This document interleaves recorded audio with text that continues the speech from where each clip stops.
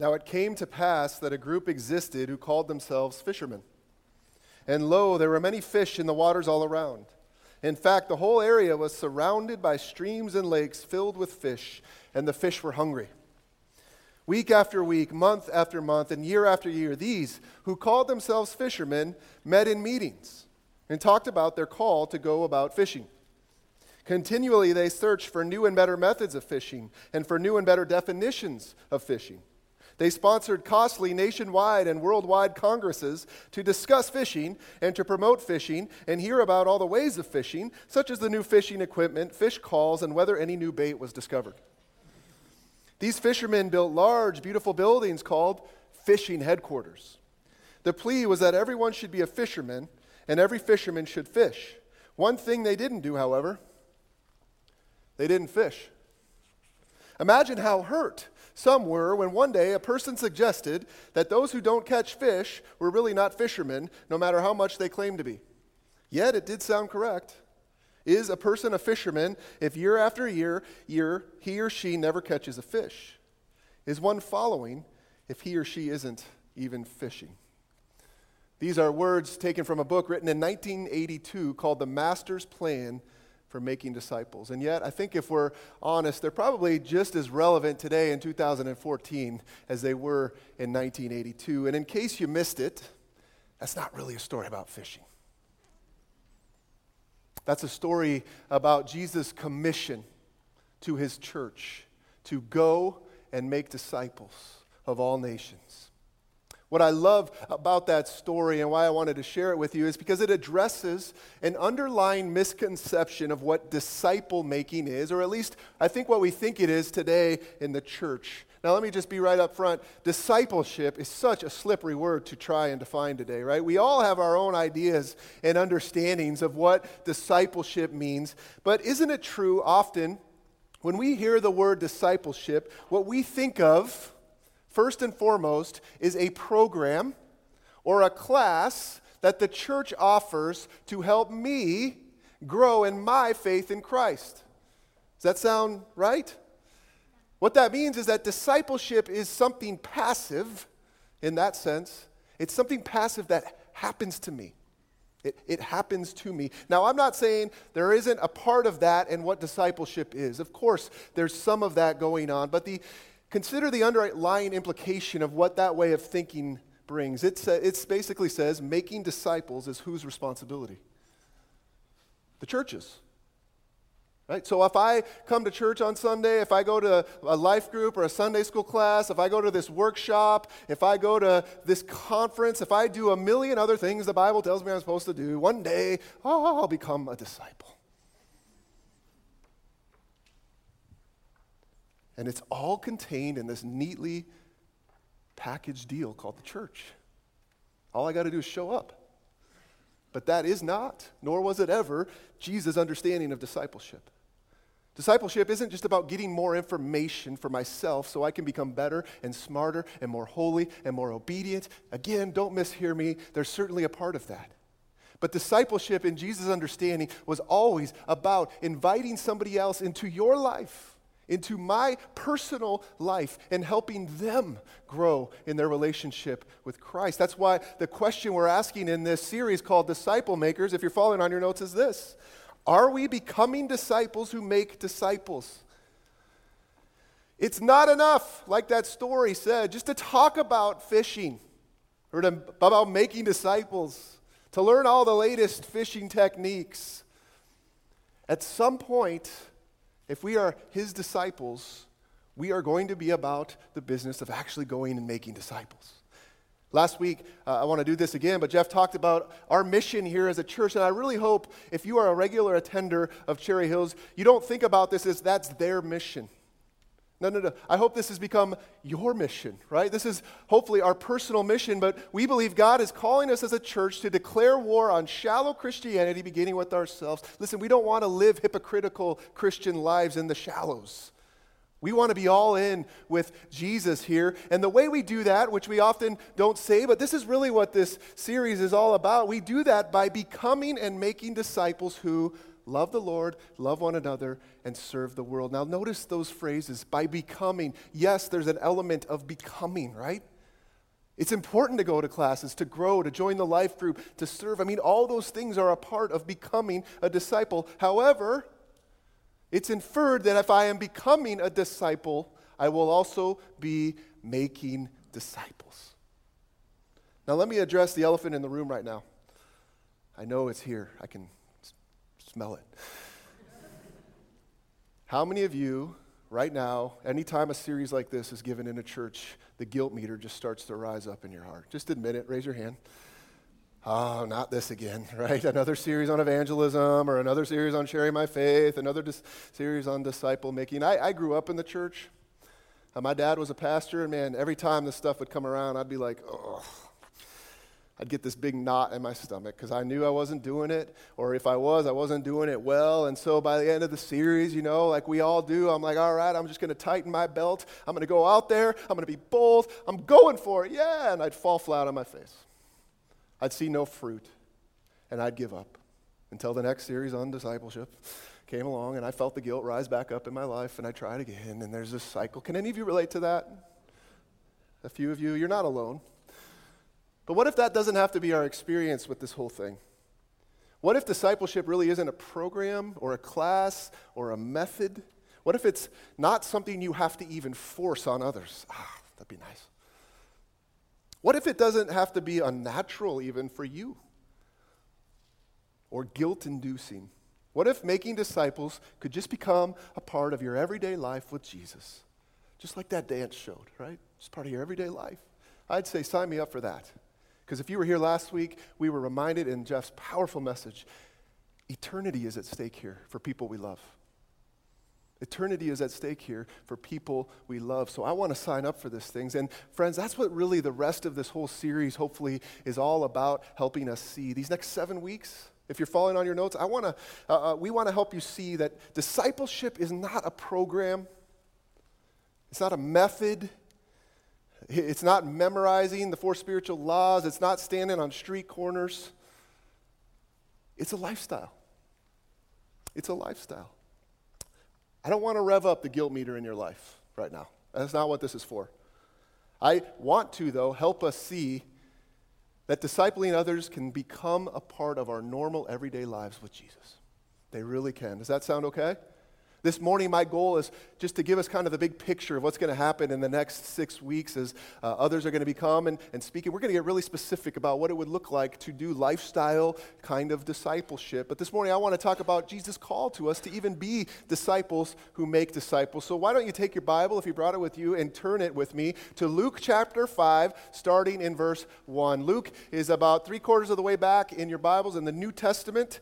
If you didn't bring a Bible, we say this every week, I'd love for you to follow along by grabbing one of the Bibles in the seat in front of you there, and you can find Luke 5 on page 718. In this passage, Jesus makes his call to disciples abundantly clear, and that's what I want to do this morning. Before we open God's Word together, however, can we pray together? Let's pray for God to do something in our hearts. Lord, I believe I represent most people in this room right now, and we say to you, this is scary. I'm not good at it. I get guilty about not doing it enough. So I pray that you would remove all of those things from our hearts right now. That we would see that your call isn't supposed to be guilt-inducing. It's supposed to be an invitation. And that we really can do this with you. So I pray for my brothers and sisters now. We pray as we open up your words to us, your word, that you would reveal your heart. And that we could walk away from this morning as changed people, not as a result of what I say, but as a result of what you do. We pray this expectantly because you love to change us. In Jesus' name, amen. Well, let's look at Luke 5, starting in verse 1. One day, as Jesus was standing by the lake of Gennesaret, the people were crowding around him and listening to the word of God. He saw at the water's edge 2 boats left there by the fishermen who were washing their nets. He got into one of the boats, the one belonging to Simon, and asked him to put out a little from shore. Then he sat down and taught the people from the boat. Now let's just pause and picture the scene here for a minute. Simon, also called Peter, his brother Andrew, and his fishing partners, James and John, had just spent the entire night fishing, because that's when you fished here. They fished in a form using drag nets. Do any of you know what drag nets are? These are these giant nets that you would cast out into the shallow waters. I mean, literally 100 feet in diameter. You would cast them out over and over again. Hand over hand, you would pull these nets in, hoping that there would be some fish in them. And we learned that they had done this the entire night. Back-breaking work. You had to be strong to do this kind of thing. But they hadn't caught even one fish. And so it's morning time now. They come to the shore, and they're doing what any good fisherman does. They're preparing their gear for the next night. They're washing their nets. They're mending their nets. They're getting everything ready. They're folding their nets. They're going to put them all in the boat until all of a sudden their normal everyday life was interrupted. Was interrupted by Jesus, who is preaching, it says, the word of God. And Jesus decides he's going to use one of their boats as a floating pulpit. Now, at first we look at that, I was like, why is Jesus doing that? But I've had the chance of actually being in this part of Israel, and literally the lake where this took place is like a natural amphitheater. And so Jesus is just thinking, I'm going to use the geography that's been given to me. I'm going to take one of these boats, go a little bit out from the shore, and he wouldn't even have had to have raised his voice. They would have all been able to hear him speak clearly. And so he asks Simon, he asks Peter to use his boat. Now, before we move on to the next verse, we have to notice something that we would just pass over normally. If I were just reading this on my own, I would just pass over this. But it's so important for us to stop and look at this little thing that happens in verse 3. Jesus asked Simon what? To do what? First, to use his boat and to put out a little from the shore. Now, he is about to ask him to do something a whole lot more demanding, and we're going to get there. But notice, if you're following on your notes, Jesus often tests us with small acts of obedience. Isn't that how life works? Hey, Peter, can I borrow your boat? He's going to ask us small things sometimes before he's going to entrust us with bigger things. That is how life with Christ sometimes works. And I don't want you to miss this really important fact. What if Peter had said no? What if Peter had not obeyed this seemingly insignificant command from Jesus to use his boat and to push off from the shore? Well, he would have missed an even greater miracle, wouldn't he? And I wonder, friends, if in our lives sometimes we think, well, why aren't I experiencing greater miracles or greater victories or the abundant life Jesus promised or joy in the Lord? And I think sometimes it's just because we're standing on the shore still. I mean, Jesus, sometimes asks you to do small things of obedience, and you go, no thanks. Why aren't I experiencing joy in my life? The truth is, I don't want to get in the boat. Because I know that can be demanding. I know what he's asking from me. But I'll tell you this, there are never any adventures on the shore, are there? The adventures always come when you get in the boat. You got to get in the boat. Peter got in the boat, and look what happens in verse 4. When he had finished speaking, he said to Simon, "Put out into deep water and let down the nets for a catch." Now, I don't know how much attention Peter was paying to Jesus' sermon there in his boat. Think about it. He hadn't slept the whole night. This is usually the time of day he probably would have slept. So I'm kind of just picturing Jesus. I know, like many of you, when I'm preaching, maybe Peter's just falling asleep, right? It's in the hot sun of the day. I mean, who knows how much attention he's paying. But all of a sudden, Jesus has Peter's full attention, right? I want you to put out into the deep water and let down your nets. Now, we cannot understand how demanding of a request that would have been. These people were lifetime fishermen. They knew this lake. They knew you fish at night. They knew you fished in the shallow water. You don't go into the deep water, into the heart of the day. And this carpenter shows up. He's like, "Hey, guys, I want you to go into the deep water and go fish." They must have felt like telling Jesus, "Why don't you stick with building chairs and leave the fishing to us?" Right? Have you ever had somebody, tell you how to do your job, even though you know they're not nearly as competent as you? I mean, can you imagine me telling LeBron James before tonight's game, "Listen, if you really want to win the NBA championship, let me tell you 3 things I think you need to do." I'm sure he would listen very intently at what I had to share with him from my junior high B team. I'm telling you, that's how these guys must have felt. They know you don't catch fish in the deep water in the middle of the day. If you're on your notes there, Jesus' call in our lives can be demanding sometimes, can it? Sometimes it doesn't make sense. Sometimes it's hard, inconvenient, right? But notice Simon's response in verse 5. Let's read it out loud together. Simon answered, "Master, we've worked hard all night and haven't caught anything.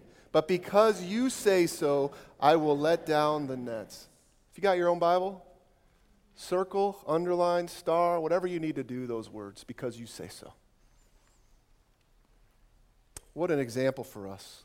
Listen, Jesus' word comes into our lives sometimes, and it's demanding, isn't it? I mean, are you tracking with me? Is Jesus' word sometimes demanding? I referenced the Sermon on the Mount on your notes next to that, that little line there, right? Have you ever read it? It's kind of demanding. Jesus, you want me to do what? Lead a holy life? To be salt and light in the world? To turn the other cheek? To forgive others who have done me wrong because you've forgiven me? To love my wife as Christ loved the church? To respect my husband? To give generously my time and my money for your kingdom causes? Jesus' word is demanding sometimes. But like Simon, because we know who's given us those commands, because we know there's no doubt in what he wants. I mean, he makes it clear. He's given us his word. And because we really trust that he wants the best life for us, because you say so, is our response as his disciples. If you're following on your notes there, because you say so is the only response of a true disciple. You want a definition of discipleship? Discipleship is just total obedience. Total obedience. And I'm going to break it to you. I'm going to break it to you right now if you haven't learned this yet. It's going to mean going out into the deep water sometimes. It's going to mean letting down your nets even though you don't understand why. Or you think you know better. But in verses 6 and 7, we see the results of Simon's obedience. When they had done so, they caught such a large number of fish that their nets began to break. So they signaled the partners in the other boat to come and help them, and they came and filled both boats so full that they began to sink. What a sight this must have been. Here are these fishermen probably rolling their eyes like, okay, we're going to go to the deep waters. This is going to be great. Now I got to wash my nets all over again. And all of a sudden, their boat and the next boat is just so full of fish. Simon gave Jesus command of his boat. Do you understand that a boat is a metaphor for his life? He gave him command of his life. And the reward was abundance. Do you know, if you're following on your notes, that following Jesus always yields reward? Always yields reward. It may not be immediate rewards, friends. But I have verses like Matthew 16:27 or 1 Corinthians 3, I think 13 there on your notes. There's going to be a day coming when Jesus says, "Well done, my good and faithful servant. I have rewards more than you can possibly imagine waiting for you because of your obedience to me. You got in the boat. You went out into the deep water, and your obedience always yields a reward." Now look at Peter's response to this reward in verse 8. When Simon Peter saw this, he fell at Jesus' knees and said, "Go away from me, Lord. I am a sinful man." Why is he saying that? Because he knows he's in the presence of God, and that is the only response we can have in the presence of God, right? He is holy. He is other than me. He is not like me. I'm a sinful man. Verse 9. For he and all his companions were astonished at the catch of fish they had taken, and so were James and John, the sons of Zebedee, Simon's partners. They know this is a miracle. Now read the rest of this story out loud with me on your notes there. It says, "Then Jesus said to Simon, Don't be afraid. From now on, you will fish for people." So they pulled their boats up on shore, left everything, and followed him. This was never a story about fishing, just like the story I told you in the beginning, was it? Jesus always had a deeper intention. His call for these men was to be fishers of people. It wasn't just to give them a good catch, a good day's wage. It was to change their life forever. And I'm going to say to you, it hasn't changed for us today. It hasn't changed for us today. Jesus didn't save you or me to keep me safe and comfortable, to stand on the shore while he goes out into the deep waters and does all the stuff. If you're following on your notes there, Jesus' call for his disciples remains the same today. Go fish. Go fish. The exact meaning there is catch people alive. That's powerful. Catch them before they die. Go fish. I love it. When Jesus invites the first 4 guys to follow him, he makes the agenda pretty clear up front, right? I kind of wish he had said, "Follow me and I'll make you more disciplined. Follow me and I'll make you smarter. Follow me and I'll make you richer or more organized." I could use that. But he says, "Follow me and I will make you fishers of people." That's my agenda for those who want to be my disciples. Andy Stanley put it this way, if you're following on your notes, this has stuck with me. Followers eventually fish if they're really following. Think about that. If we're really following Jesus, the fisherman, the God fisherman, we will fish as well. Now, I am sure, put yourself in their shoes right here, I'm sure they were scared to death right now. You want me to do what? I know how to fish a lake. I fish for people. And yet it was because of their initial small steps of obedience that Jesus invites them into this even greater and grander vision. And I got to tell you, they're not very good at this at first, are they? Have you read the Gospels? They stink at fishing for people. My favorite is, they're shooing away the little children. You remember that story? Oh, Jesus doesn't want to see you. And he's like, "What? Hello? These are the very people I want to come to me." Or they're arguing about who's the greatest in the kingdom. But you get to Acts, and what happens? These ordinary fishermen actually start to fish for people, and they're successful at it. How did that happen? Well, it's because they went to the conference on evangelism, right? Or they learned and memorized the 4 spiritual laws or the Roman road. No. It happened because they were empowered by God's very Spirit to do it. Listen, his agenda for me, his agenda for you is still the same today, and I know it can be scary. Let's just say it. It's scary. I know it's confusing. I know it's uncomfortable. Oh my goodness, is it uncomfortable sometimes. And you know what? We're probably not going to be very good at it at first. But just like them, you know what we have? We have the Holy Spirit of God empowering us to become disciples who make disciples. What can stop that? What can stop that?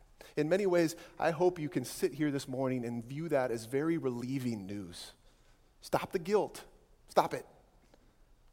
God doesn't expect you, nor has he ever expected you, to do this on your own. You can't do it on your own. He has given you himself, Christ in me, the hope of glory, the mystery of the gospel. He just wants you to give him your ordinary, everyday life as an opportunity, as a tool to do something with it in the lives of others. He'll do the work, but he asks you to get in the boat.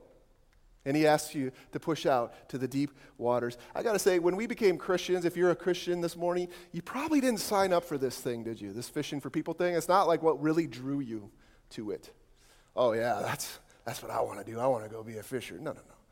Most of us probably came to Christ for selfish reasons. I did. I'd heard about this place called hell and heaven, and my decision for Christ determined where I was going to be. And so I wanted to be in heaven with God, and I gave my life to Christ. I'm sure in many of your lives it's the same thing. Maybe your marriage was falling apart and you needed some intervention, or maybe like thousands of others. I mean, this is how it so often works, right? We have this void, this emptiness in our hearts, and we try to fill it with other things. Drugs, sex, alcohol, money, TV, whatever. We try to fill it with anything, but it still leaves us empty until finally Christ comes into our lives and he fills it. He's the thing that we've been waiting for and looking for, and man, it's a ride. I love following Christ. I love it. Do you? What a journey. What a gift. What grace. What love. It's the best life possible. But once you made that decision, you realize pretty quickly there's a call involved. It's not just about Jesus blessing me and growing me, protecting me, and standing on the shore while everybody else does everything else. No, he says, I want you to get in the boat. Could you push out a little from the shore first? Yeah, you will? All right, let's go to the deep water now. Let's go to the deep water. I know what some of you are thinking right now, because this is what we all think. You're thinking right now, many of you, this is really easy for you, Steve, because you're a preacher. You went to seminary, you're really like, you know everything to say. I don't know anything to say. You know what I think? I think it's harder for me because I'm a preacher. I'm not saying that's right. But I think, every time I start talking about it, people are going to be like, oh, here he goes again, the preacher, blah, blah, blah. This is what he's supposed to do. That's not the right way for me to be thinking. I freely admit that. But nor is it the right way for you to be thinking, and yet that's how we all think. We think, well, they'd be really good at it.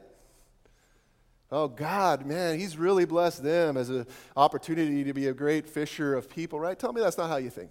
Like, oh, there's this person who God rescued out of the pit of sin. I mean, their life was a mess. They've got a story to share.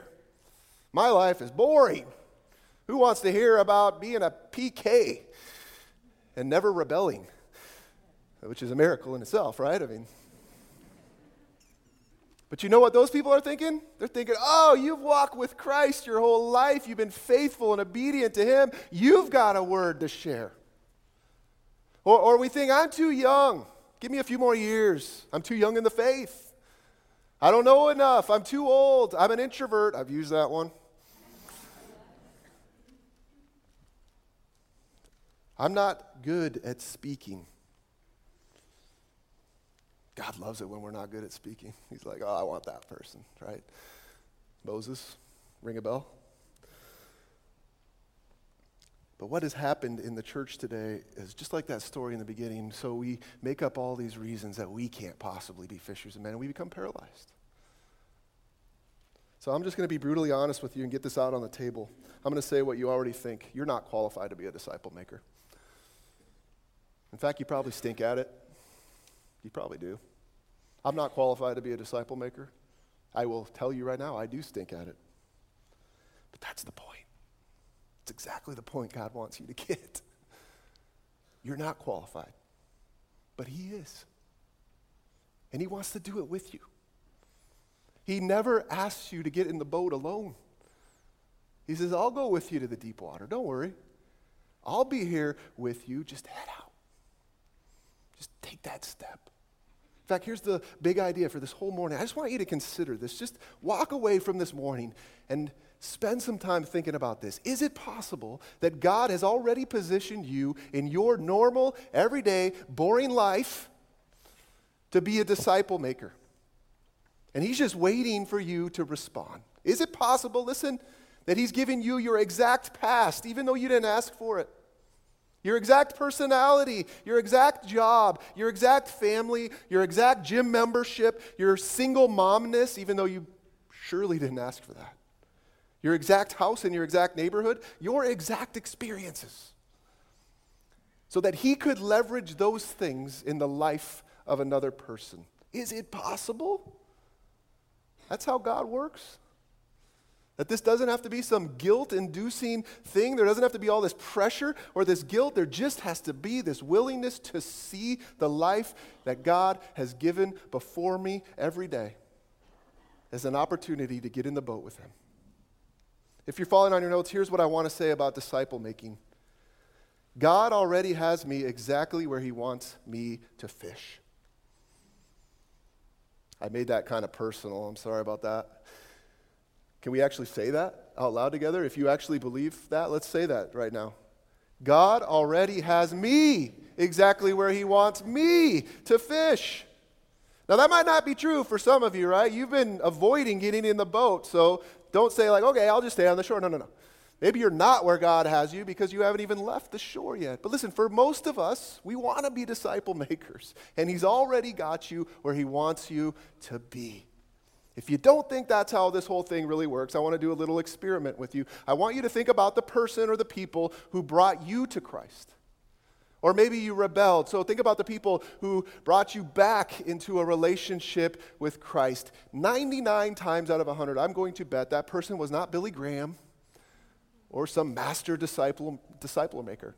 I'm just going to bet that. I bet you it was an everyday, normal person who God, at a specific time in your life, brought into your life, and they spoke this message of hope to you, and you received it.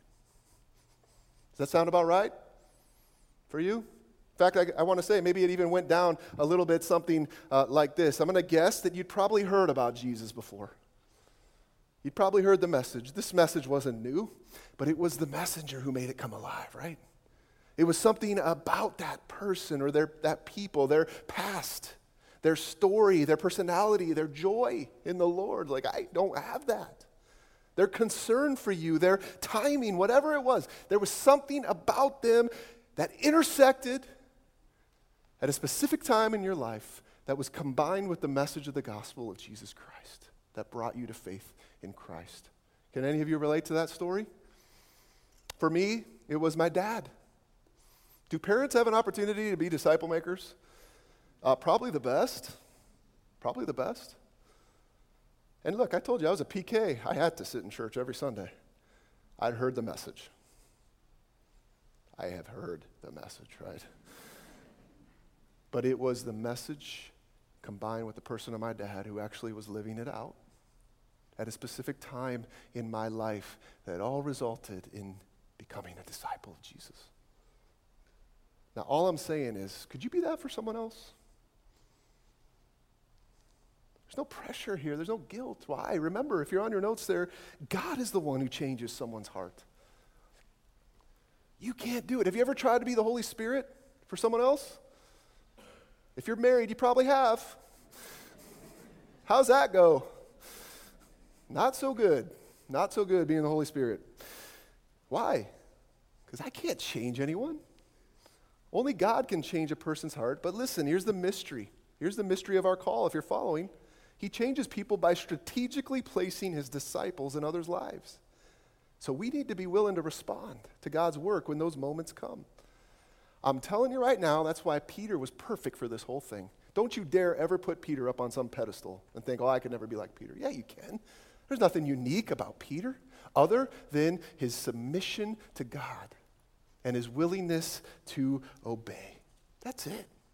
Jesus is like, that's the kind of person I'm looking for.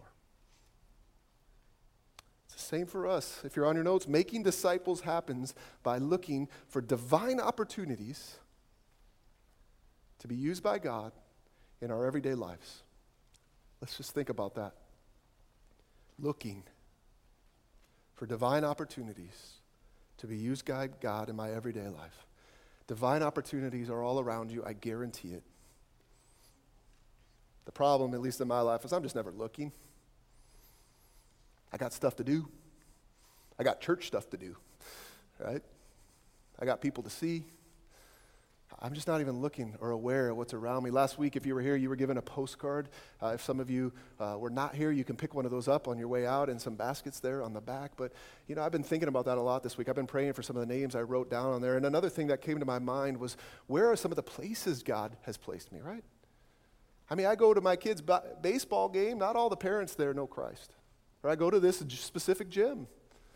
Or I go to this coffee shop. Or I go to this whatever. I mean, there's places we go in our normal everyday lives, and maybe you don't even know any of the people there yet, but could you write that place on that postcard and start praying? God, help me to see if there's any divine opportunities at the coffee shop today, at the gym, at my son's baseball game. All we are really doing here, friends, if you're looking on your notes there, is just asking this question: who are some of the people or places God has placed in your everyday life? And then just being on the lookout for what God might be doing and joining Him in the work He's doing. I just want to say, as we close up this morning, we've got a couple more things to say, but I want to say a word to any of you who may not be Christians and you're here this morning. You're probably sitting here thinking right now, this is exactly why I hate Christians.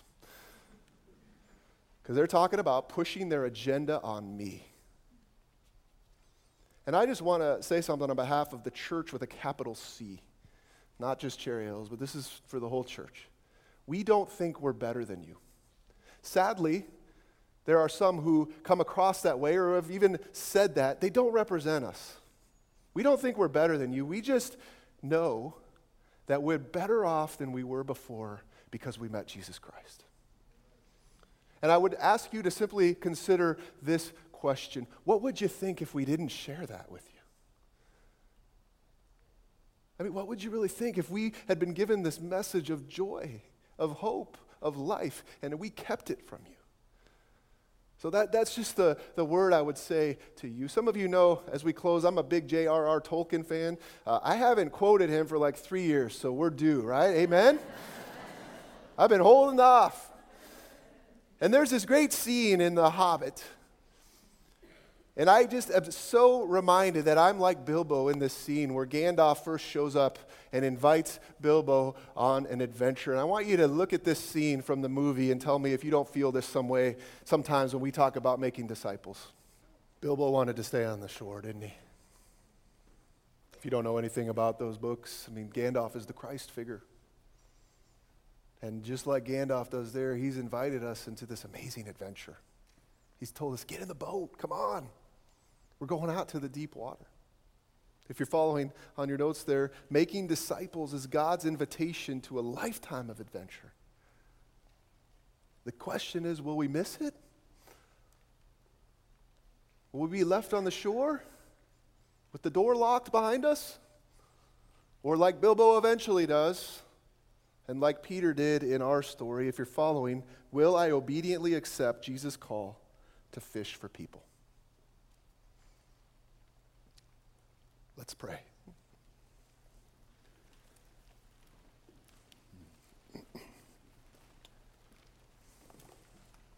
Lord, I want to pray for my brothers and sisters in this place this morning, that you might release something in their hearts, that they wouldn't walk out of this room with guilt, but with hope, with an understanding you've invited us on the adventure of a lifetime, and we get to share it with others. All we're really asking, Lord, is that you'll give us your eyes to see our everyday normal lives the way you see them, and that we will make ourselves available and obedient in those times when you ask us to push out a little from the shore or even to head into the deep water. So I pray over us as a church this week, Lord, help us to look for those opportunities that are all around us, not because we're better, because we are certainly better off in knowing you and your grace and your love for us. Help us to pass that on to others. In Jesus' name, in Jesus' power, for Jesus' sake, and for your kingdom here on earth. Amen.